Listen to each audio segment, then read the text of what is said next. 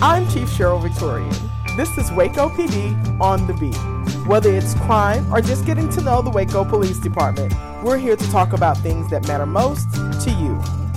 Hello, Waco, and welcome to Waco PD on the beat. I'm Sierra Shipley, your Public Information Officer. And I'm Officer A.J. Smith, the Crime Stoppers Coordinator for McLennan County. And we wanted to just start this episode by giving our condolences to the community, the teachers, the students, first responders of Uvalde. Just such a tragedy that happened on Tuesday. Just an unimaginable event that took place, and the amount of suffering that those people are experiencing. Right. I mean, we've said it time and time again about, the life is just valuable. It is just respect for life is something that's so important, and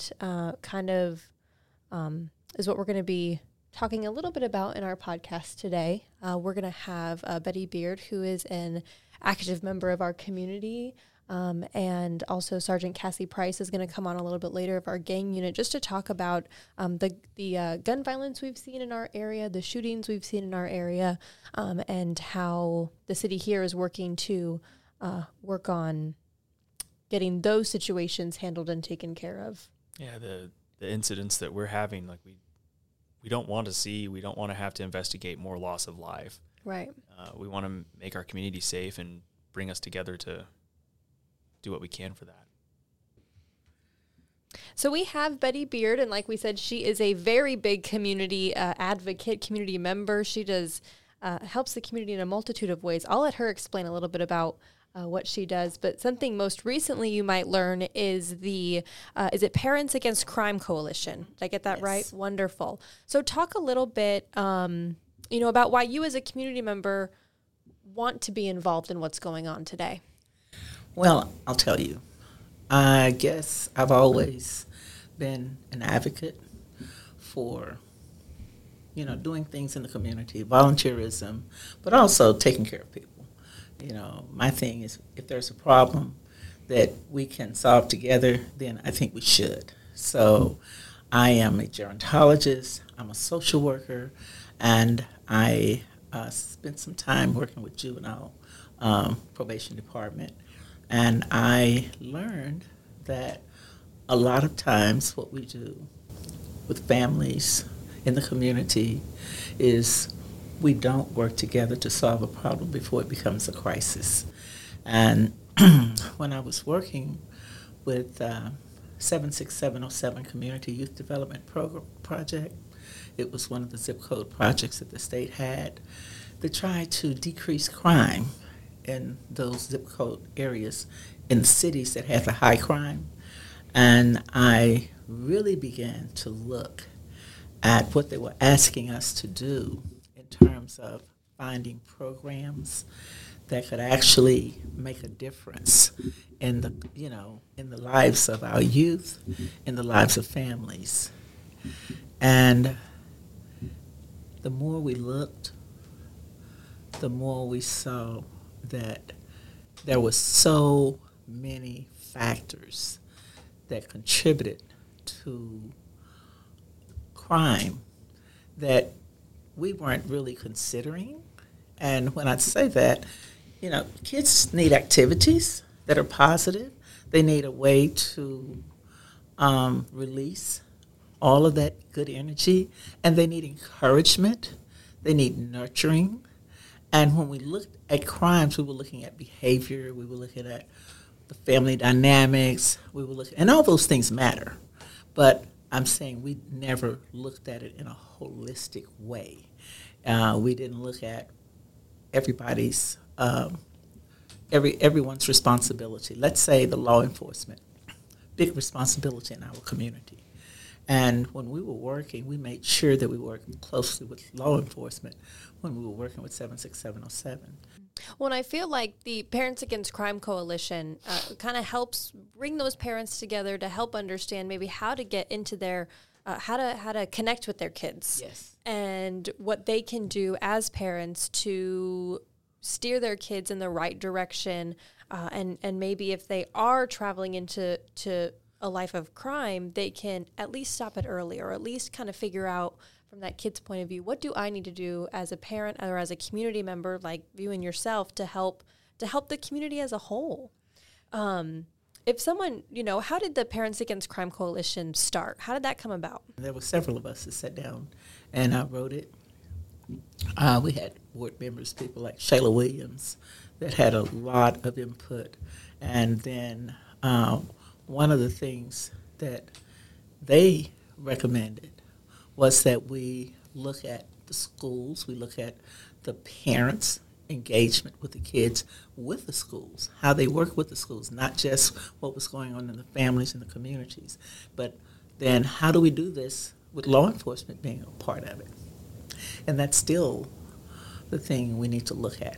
How do we bring all these pieces together? But even though we're still trying to figure that out, when we wrote the program, we looked at making sure that law enforcement was involved. And we have had one crime prevention festival since we've had the program with various law enforcement agencies. And we have met with law enforcement members to, get their input when we get ready to do things like that. We try to invite law enforcement to whatever we have because we think it's important that everybody works together and that our children, our families, see law enforcement.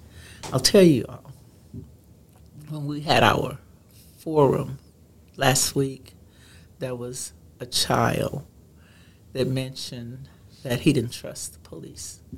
There was another child that said, I don't want to be a snitch.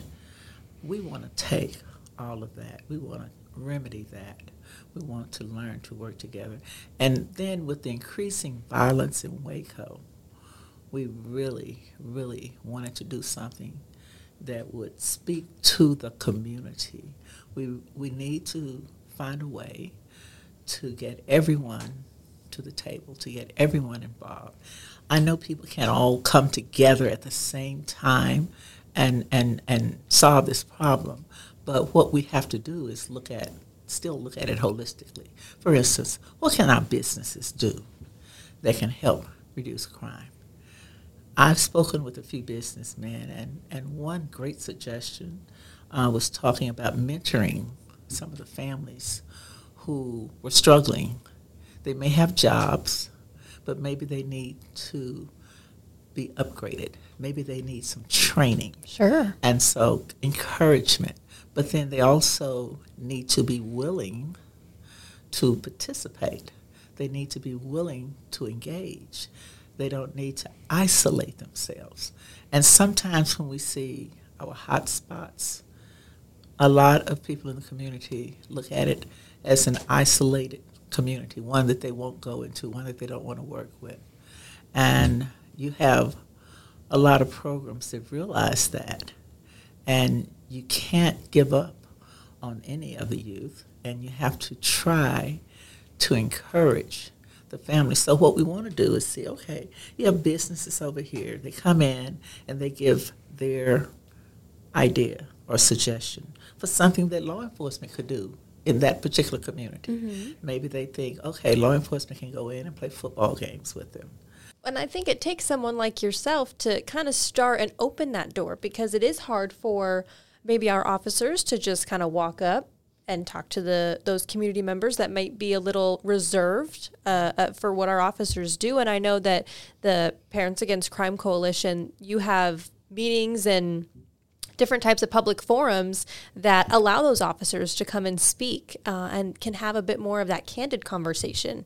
Do you think those public forums are helping in that sense to kind of bridge that gap? I do, but I think we have to build on things like that.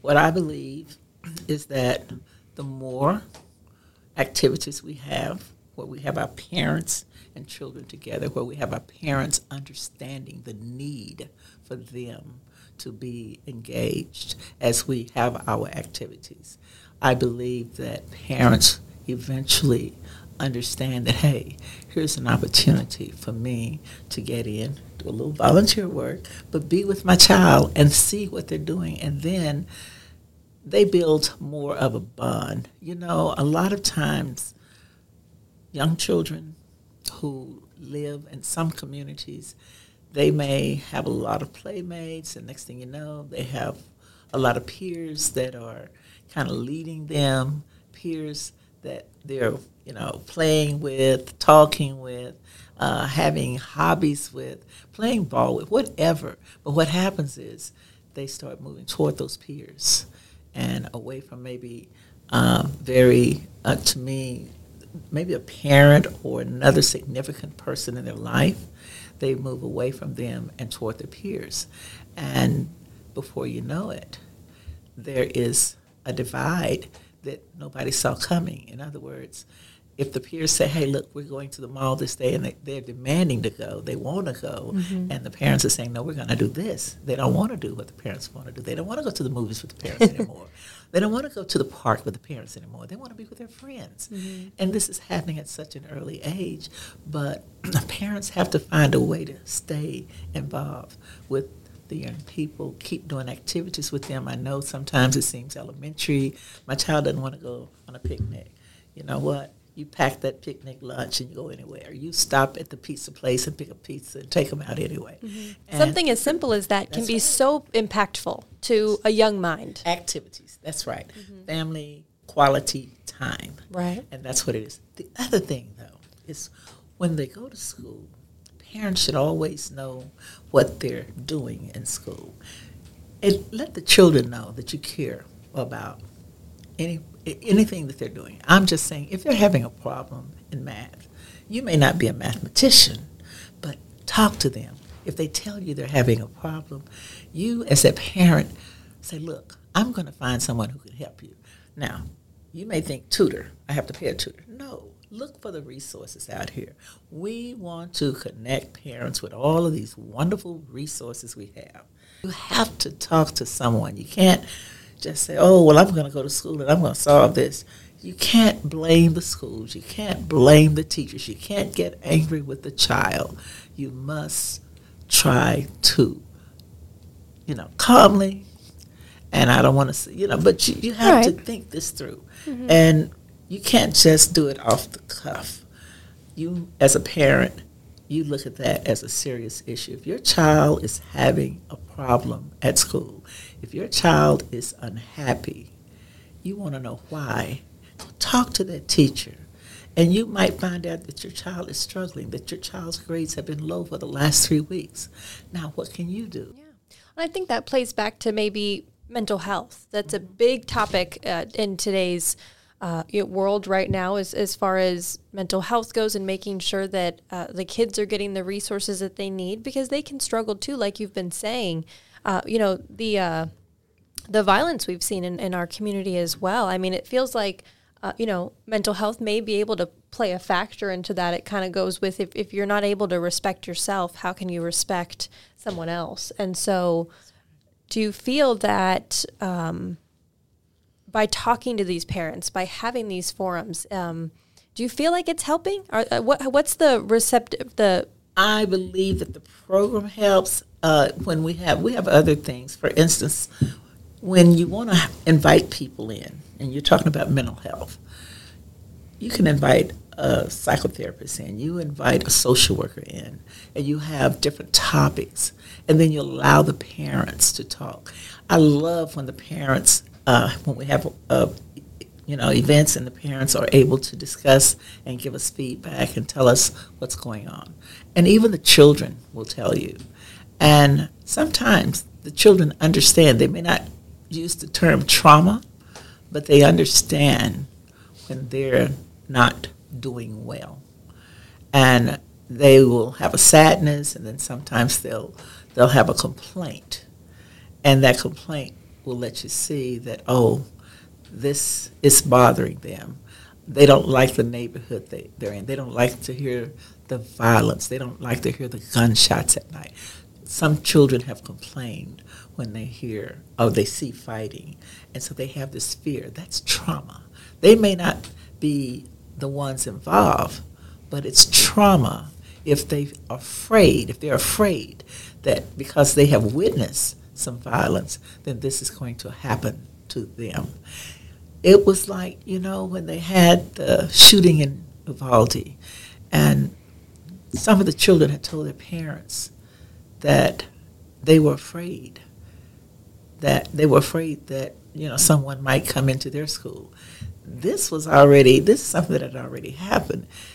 That to me is more common today among children because they're sharing their feelings about what happens. Because when they go to school, they may see something play out in the school that came directly from their neighborhood. Right. So they see the same things happening in the school that they see in their neighborhoods. So that means that culture has moved into that school.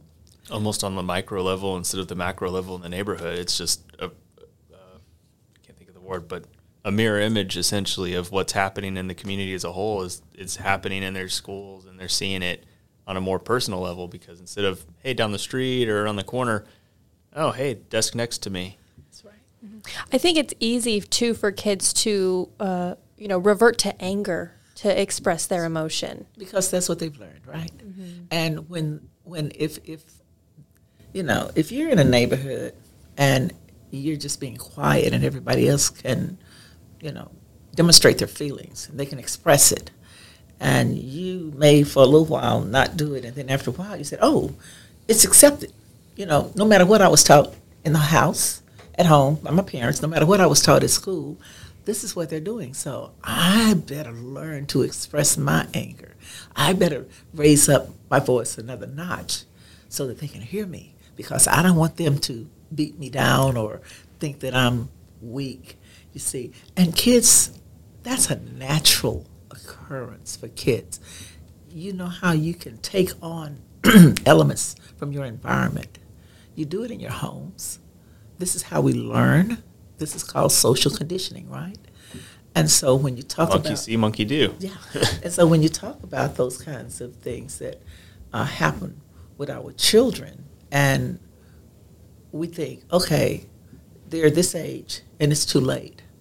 But children want to be loved. They want to be nurtured. And we need to find a way to keep encouraging. I'm a testament to that. So second grade and third grade especially, my teachers essentially told my parents, like, he's not allowed back in the classroom because I was bored. Like, I would do whatever assignment and I would start causing trouble because I was bored. Fourth grade, Mr. Merrick at my elementary school. I remember his name. I remember his classroom. I finished the assignment that he gave the whole class. And he's like, why don't you go find something that you want to look into? So I will never forget, it was a Montessori school. So they had like all these fun things to play with. It was plate tectonics. I did about 3 months of my own study in fourth grade on plate tectonics. And these projects that I worked on, I used through high school, and I ended up getting a minor in geology because of my interest in plate tectonics that Mr. Merrick in fourth grade let me discover. I love it. I will never forget. I had to write, when I was working on my PhD, I had to write about my philosophy of education.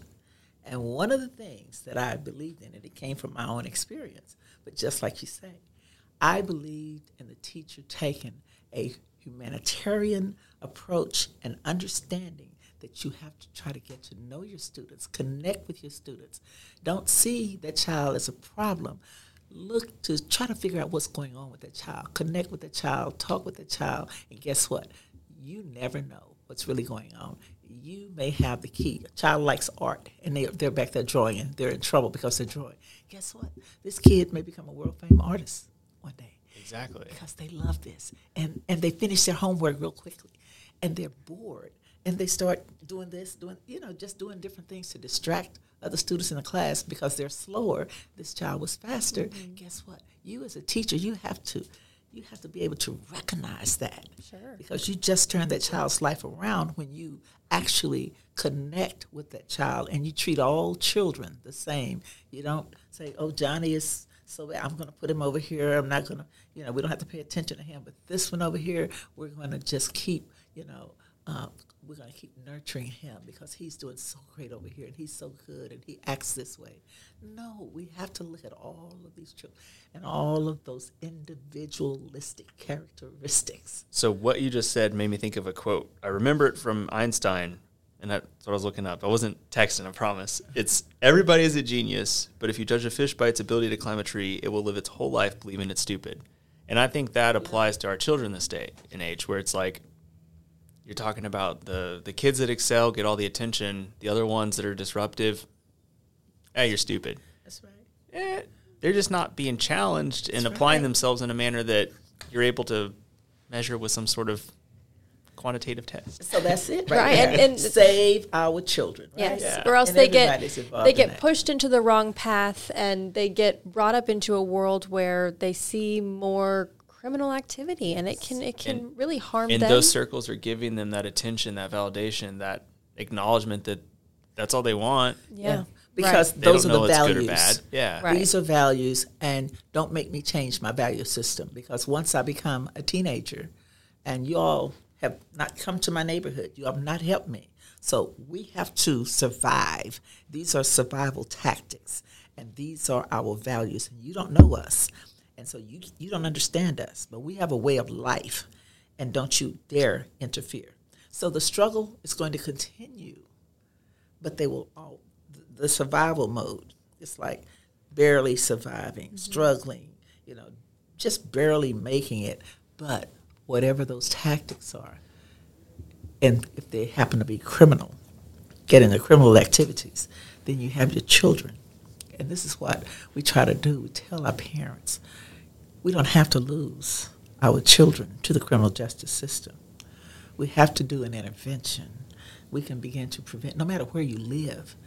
Parents, invest love into your children. From a community member's standpoint, why do you feel it's important for the community, the organizations in the community, the businesses in the community, the teachers and schools and churches to work together with law enforcement? Let me tell you why. Because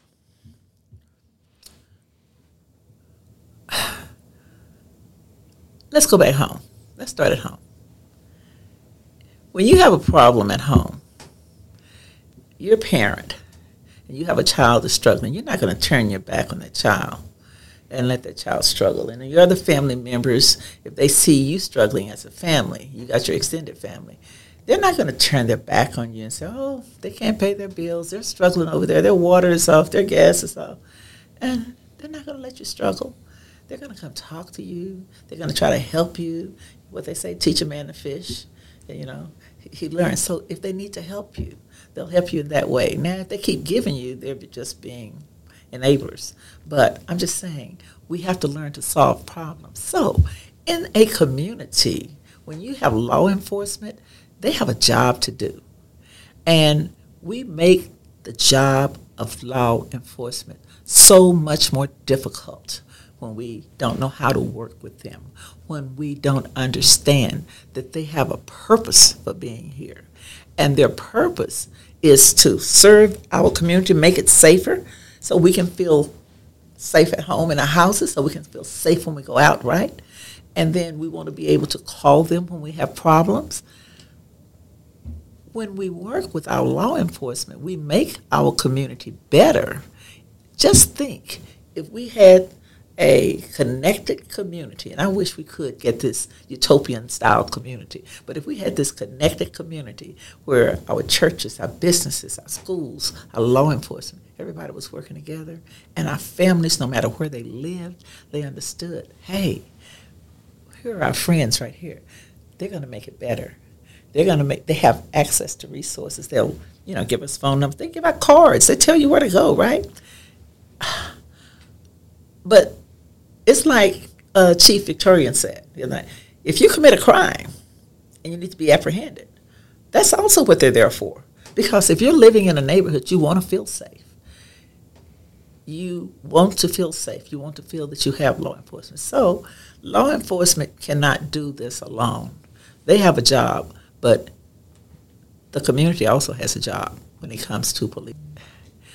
I believe our neighborhood associations could be stronger and they could play such a vital role. but it's difficult. How do you get everyone that lives It's in a getting people community involved, to right? get over there and get with their neighborhood associations? And I think that's one of the smartest things that we did in Waco was to organize those neighborhood associations. Yeah, and now each neighborhood association has an officer paired with it to help them with maybe certain crime in their area, help them figure out what they can do to combat that and reduce that crime in their But we area. need to grow it, don't we? We need to Absolutely. we need to get that neighborhood association Yes. really being about the neighborhood. And that's bring part the of what neighborhood those to that. officers are doing to help. Before we wrap it up here, anyone that wanted to be a part of Parents Against Crime Coalition or to learn more about it, what can they do? Okay, they can contact me at, I'm on Facebook. We have a website that we're redeveloping. There is a website, but we're restructuring that website. So that website should be up by next week. But on Facebook, we're Parents Against Crime Coalition, and they can leave me a message in the inbox. And then we have PAC Panel for those people who want to get engaged and just start discussing issues right there in PAC Panel. They can just ask to be a member. They come in and we have private discussions and they give their, solution. Right. And I do want to tell you all, what we're trying to do now, we're talking with different people. We haven't spoken with everyone yet, so I've spoken with a few people. We started this, Downward Violence, Turn Down Violence, Turn Up Peace. And we want to make sure that we're able to do something in this community. We wanted to see, since everything has been happening here with crime, not just in Waco, but then we look at Uvalde and everything, we just think it should be on our hearts to just have, I don't want to call it a rally, but we need to have a gathering. And we're going to talk about what that should be called, but we need to do that in person, and then we need to figure out how to do it virtually on a regular basis. Yeah. We need to find a way to keep the dialogue going and hear people. We need to hear them. A lot of people are hurting. Their hearts are hurt right now. It's just a lot of heartbreak. And every time we lose a young person or anybody in this community, that's heartbreaking. Violence Yes. is heartbreaking. Even the perpetrators, it's heartbreaking because we lose on both ends, right? And then think about those babies, and that's just something that's just crushing, And so I hope that there will be a way for us to come together. And the thing about having a program is it takes a lot of time, but it takes a lot of people. It takes a lot of hours, and we need those. That's the type of investment that I would like to see. I would like to see that investment of, people's time, volunteers and everything. And I know that everybody is not going to be able to volunteer. So we're getting ready to do some fundraising. We're also going to be writing some grant proposals because we know that if we really want to make a difference, we can't keep doing it off of a shoestring budget. And we're not able to reach enough people and do enough. Sure. And we need to really come together and figure out a way that we can actually connect. We're called Coalition for a reason. This was never about one organization. Coalition means you have to work with the community, work with law enforcement, work with the schools, work with other programs. We must, if we're going to be able to address, because we cannot, none of us alone can solve this issue. Well, Betty, thank you so very much for joining us here on Waco PD on the Beat. We're going to have Sergeant Cassie Price come on right after you to talk about the target enforcement that we as our officers have been doing to kind of stop this crime and minimize it and arrest those repeating offenders that we've had. So, Betty, again, thank you so much. And before we wrap it up here, anything else that you'd like to say? No, I just would like to say that I hope that we will be able to get Waco involved in these community violence prevention forums that we're having, because we definitely want to keep working. We're not going to stop. We need volunteers. We need people who will become mentors for our parents and kids, and we just need them to just connect. And if we need volunteers, our young young ones can be pack buddies. They help the young ones read, so Okay. we take them age 12 and up. Wonderful. Well, Betty Beard with Parents Against Crime Coalition, thank you so much for joining us today. We appreciate it. All right, thank you so much. All right, so thank you to Betty. We just had her on, and now we have Sergeant Cassie Price here. She's part of the gang unit, and we appreciate you coming on and speaking with us on the second half of this episode about gun violence. Before we get into that, talk a little bit about just yourself, your stint here at Waco PD, and kind of how you've gotten to the place that you are now. Okay. I've been here at Waco for about 14 years. I worked 6 years on patrol in the North Waco area, then tested for special crimes, which works like homicide, sexual assaults, aggravated robberies. I stayed in investigator position for about 6 years, and then I tested for supervisor. Now I'm currently the gang supervisor.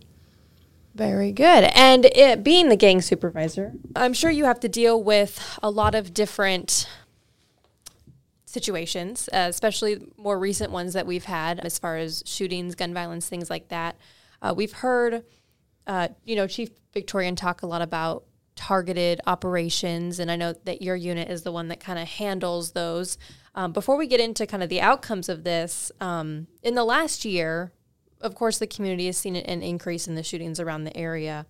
How have you seen crime increase being in the gang unit?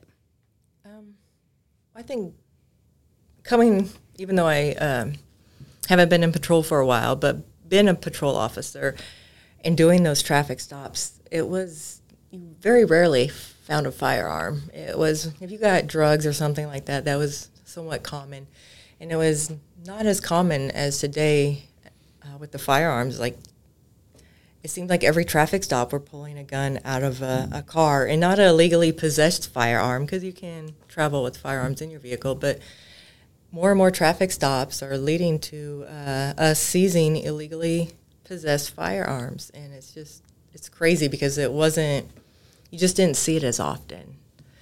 So I think that's alarming and concerning for everyone's safety. So I feel like she asked you a couple of easy questions. Mine's going to be a little bit harder. So we might always see like a little bit of an increase in whatever type of crime we're talking about. But this year in particular, it seems like there's been a very big increase, and it's been big enough for the community to notice. What have you guys been doing to combat that and kind of help give people some peace of mind? Like, let them know the behind-the-scenes work that you guys are doing. Actually, I guess I can answer that in two different ways. I believe that there was an increase too, so I asked our analysts to pull statistics, and really we're on the same track for last year's. It hasn't been that big of an increase. Oh, okay. It's just that we're being more transparent with the information that we're putting out to the public. But it does personally feel like there is an increase, because I was shocked. I was ready to report like this huge increase of shootings and violence. And it really seems since COVID occurred that we are seeing these increases. And just me personally, what are we doing to fight these what's the word you're looking for? To combat the problem? We're running different investigations. We're targeting hot spots. And what I mean by that is the areas in which these discharges are occurring, or where the drive-by shootings are occurring. We're reaching out to the people that are involved in hoping that they will communicate and talk to us about this, because without their help, it takes a lot longer to make any progress. How successful is that? Well, we are seeing some success. Recently, we've made, I think, 5 arrests for individuals that have conducted a drive-by shooting. The problem is that, it was 3 months worth of work to make those 5 arrests just now, and it wasn't an overnight thing. We're not able to arrest somebody because they did something yesterday due to all the work that we have to do. And I'm sure, while it's taking you those 3 months to get that information, to get the warrant, they've probably done something else that they're reoffending, adds to it. Definitely. Mm-hmm. Yeah. When I'm sure as far as when you are trying to solve these cases, there's many challenges that come up when figuring out who that offender is. What are some challenges that the gang unit sees that kind of sets those back with not being able to arrest quicker? Lack of help from the community. People, there'll be drive-by shootings with numerous people out there, even neighbors. Maybe they're not even involved, but they don't want to say what they saw because they're afraid of what might happen to them. So a lot of people, if they do talk to us, it will be a hearsay information. So-and-so told me this, so-and-so told me that. It's never firsthand. And for us, it has to be firsthand information. Hearsay is not admissible in court. Therefore, it is nice getting some of that information. It may let us know that we're headed in the right direction. But if we actually have someone take a stand and say, we're not putting up with this anymore and we want to help, that would be helpful. Because otherwise, it just takes much, much, much longer. We're waiting for physical evidence, and that can take a while. I may word this very confusingly, but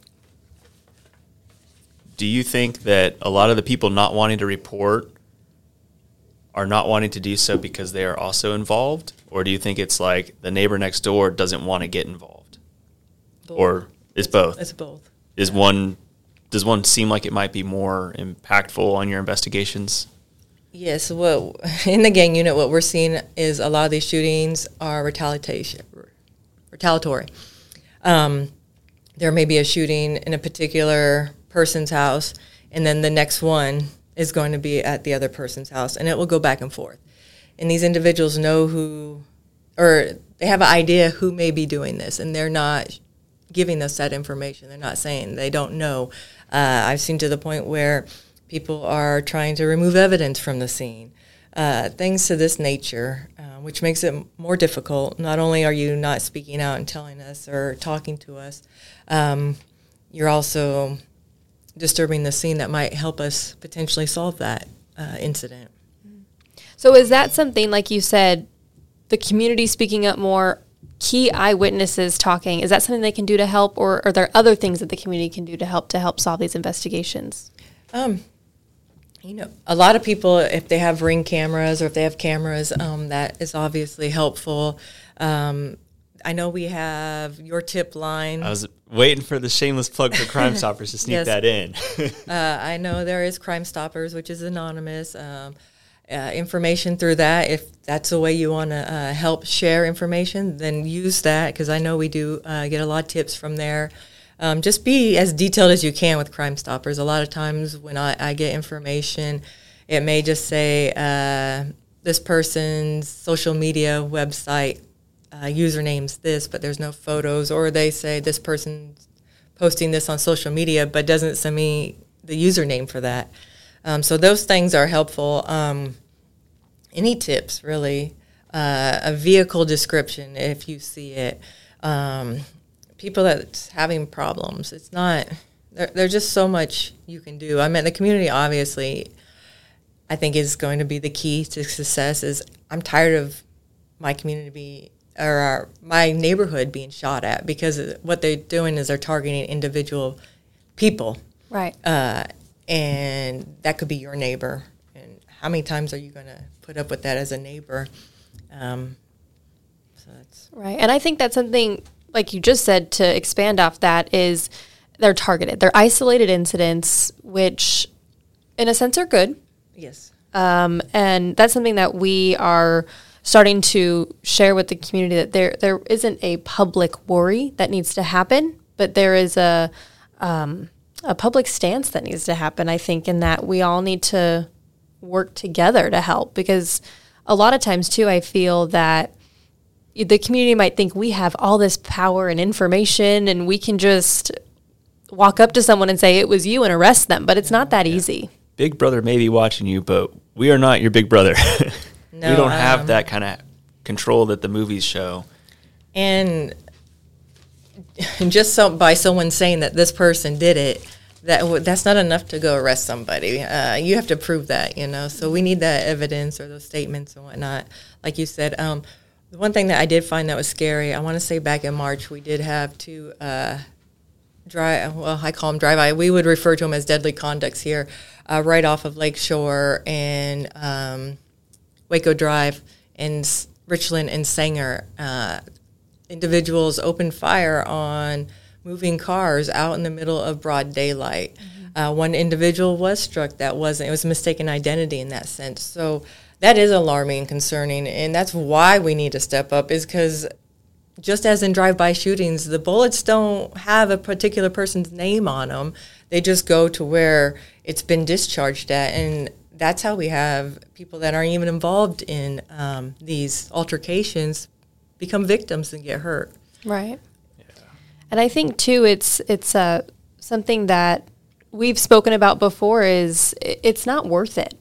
It's never worth it to take someone's life, try to take someone's life, even if maybe the shooting is more of kind of a fear tactic. They might not be intending to go shoot someone, but they might decide to maybe just shoot the car or the house or something like that.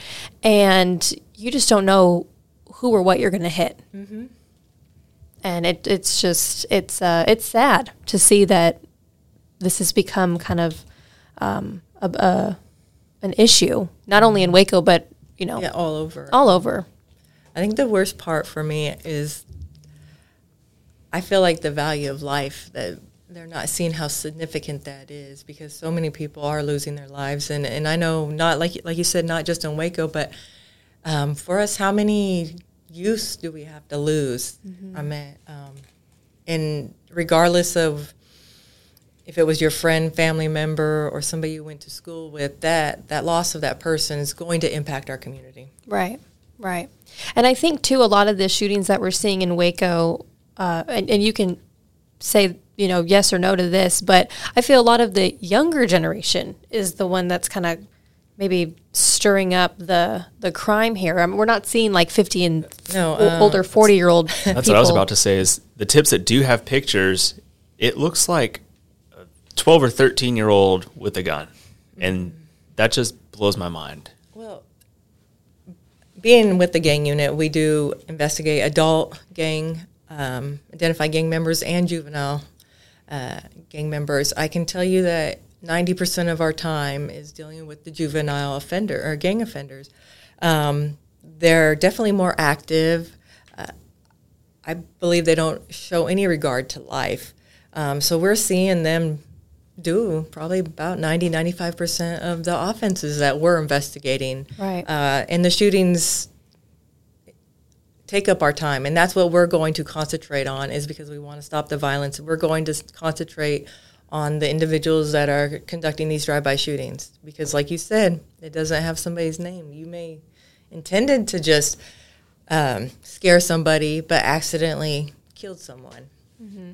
So that is what we're going to investigate. That's what we've been targeting, and that's what some of those violent crime targeted operations are for, is we're going to go in those areas and target the individuals that we believe are responsible for that. And at a certain point, once we get the physical evidence and have enough to make the arrest, we will make the arrest. Right. So you guys are identifying those offenders, either making arrests with the offenders you already know of, and you're also maybe seizing those guns that are used in those crimes. What are some of the, stats that you have as far as the work you've done thus far this year? So right now, I know in the last few months, we were able to get 9 guns off the street. Out of those 9 guns, 3 of them have come back to numerous drive-by shootings. So we're working on getting arrest warrants and building the cases for that. But one thing that I thought that was interesting, talking to our crime scene technicians, is how many firearms are actually being collected, and are we on the same path as we were last year? I wrote this down, so I have to look at this because I can't remember where I wrote it. While she's looking for this, an opportunity to bring up something new that Crime Stoppers is doing and hopefully increase these numbers going through the rest of this year. Crime Stoppers will pay up to $1,000 reward for a tip leading to the recovery of an illegal firearm for our Grand for a Gun campaign to help end gun violence. But now you have your stats. Okay. Yes. So in my stats, so in 2020, 289 firearms were seized due to criminal investigations. In 2021, 436 firearms were seized. In 2022, and just in the 4 months, because I don't have May stats, we have seized over 281 firearms. So we're on a huge increase. And the pace, if we continue to go this way, will be significant compared to last year's. That's incredible. It is. That crazy. number, that's insane to hear that number. And I mean, that number's only going to grow from here, I'm sure. Yeah. And that's not legally possessed. Those are illegal firearms. Illegal firearms. 281 illegal firearms just this year. Just for them from January to April. Yes. Wow. Oh my goodness. Well, with all of that said, what's something that you'd like to explain to the community about your work or your unit, or something that you would like the community to remember as they see another shooting happening in the news, or they see another press release about someone being killed? I would ask them to get involved. Stand up for what you believe in and make the community a safer place. Yeah, I agree. I think that's one thing that we've been trying to say this whole time, is that we need your help. It's a help you, help us situation, and so we can't do the job without you guys. Yeah. I mean, the people listening to this and everyone else in the community are the eyes and ears that are there 24/7. You guys can work as much surveillance as you want, but you're not going to be there 24/7, and you're not going to be in the whole city. So we need that buy-in and cooperation. And if you're scared, contact Crime Stoppers. If you don't want to say anything, hey, Crime Stoppers will pay you up to $2,000 if it leads to an arrest. So anonymously say it to us, and I'll get it to Sergeant Price or whoever it needs to go to. Well, Sergeant Price, thank you so much for joining us here on this episode of Waco PD on the Beat. If you've got nothing else to say, I think we can wrap it up here. Yeah? Yep. You're good. Wonderful. Well, thank you guys so much for joining us. I'm Sierra Shipley, the Public Information Officer. I'm Officer AJ Smith, the Crime Stoppers Coordinator for McLean County. Have a good one, Waco. Until next time. Waco PD on the Beat, the heartbeat serving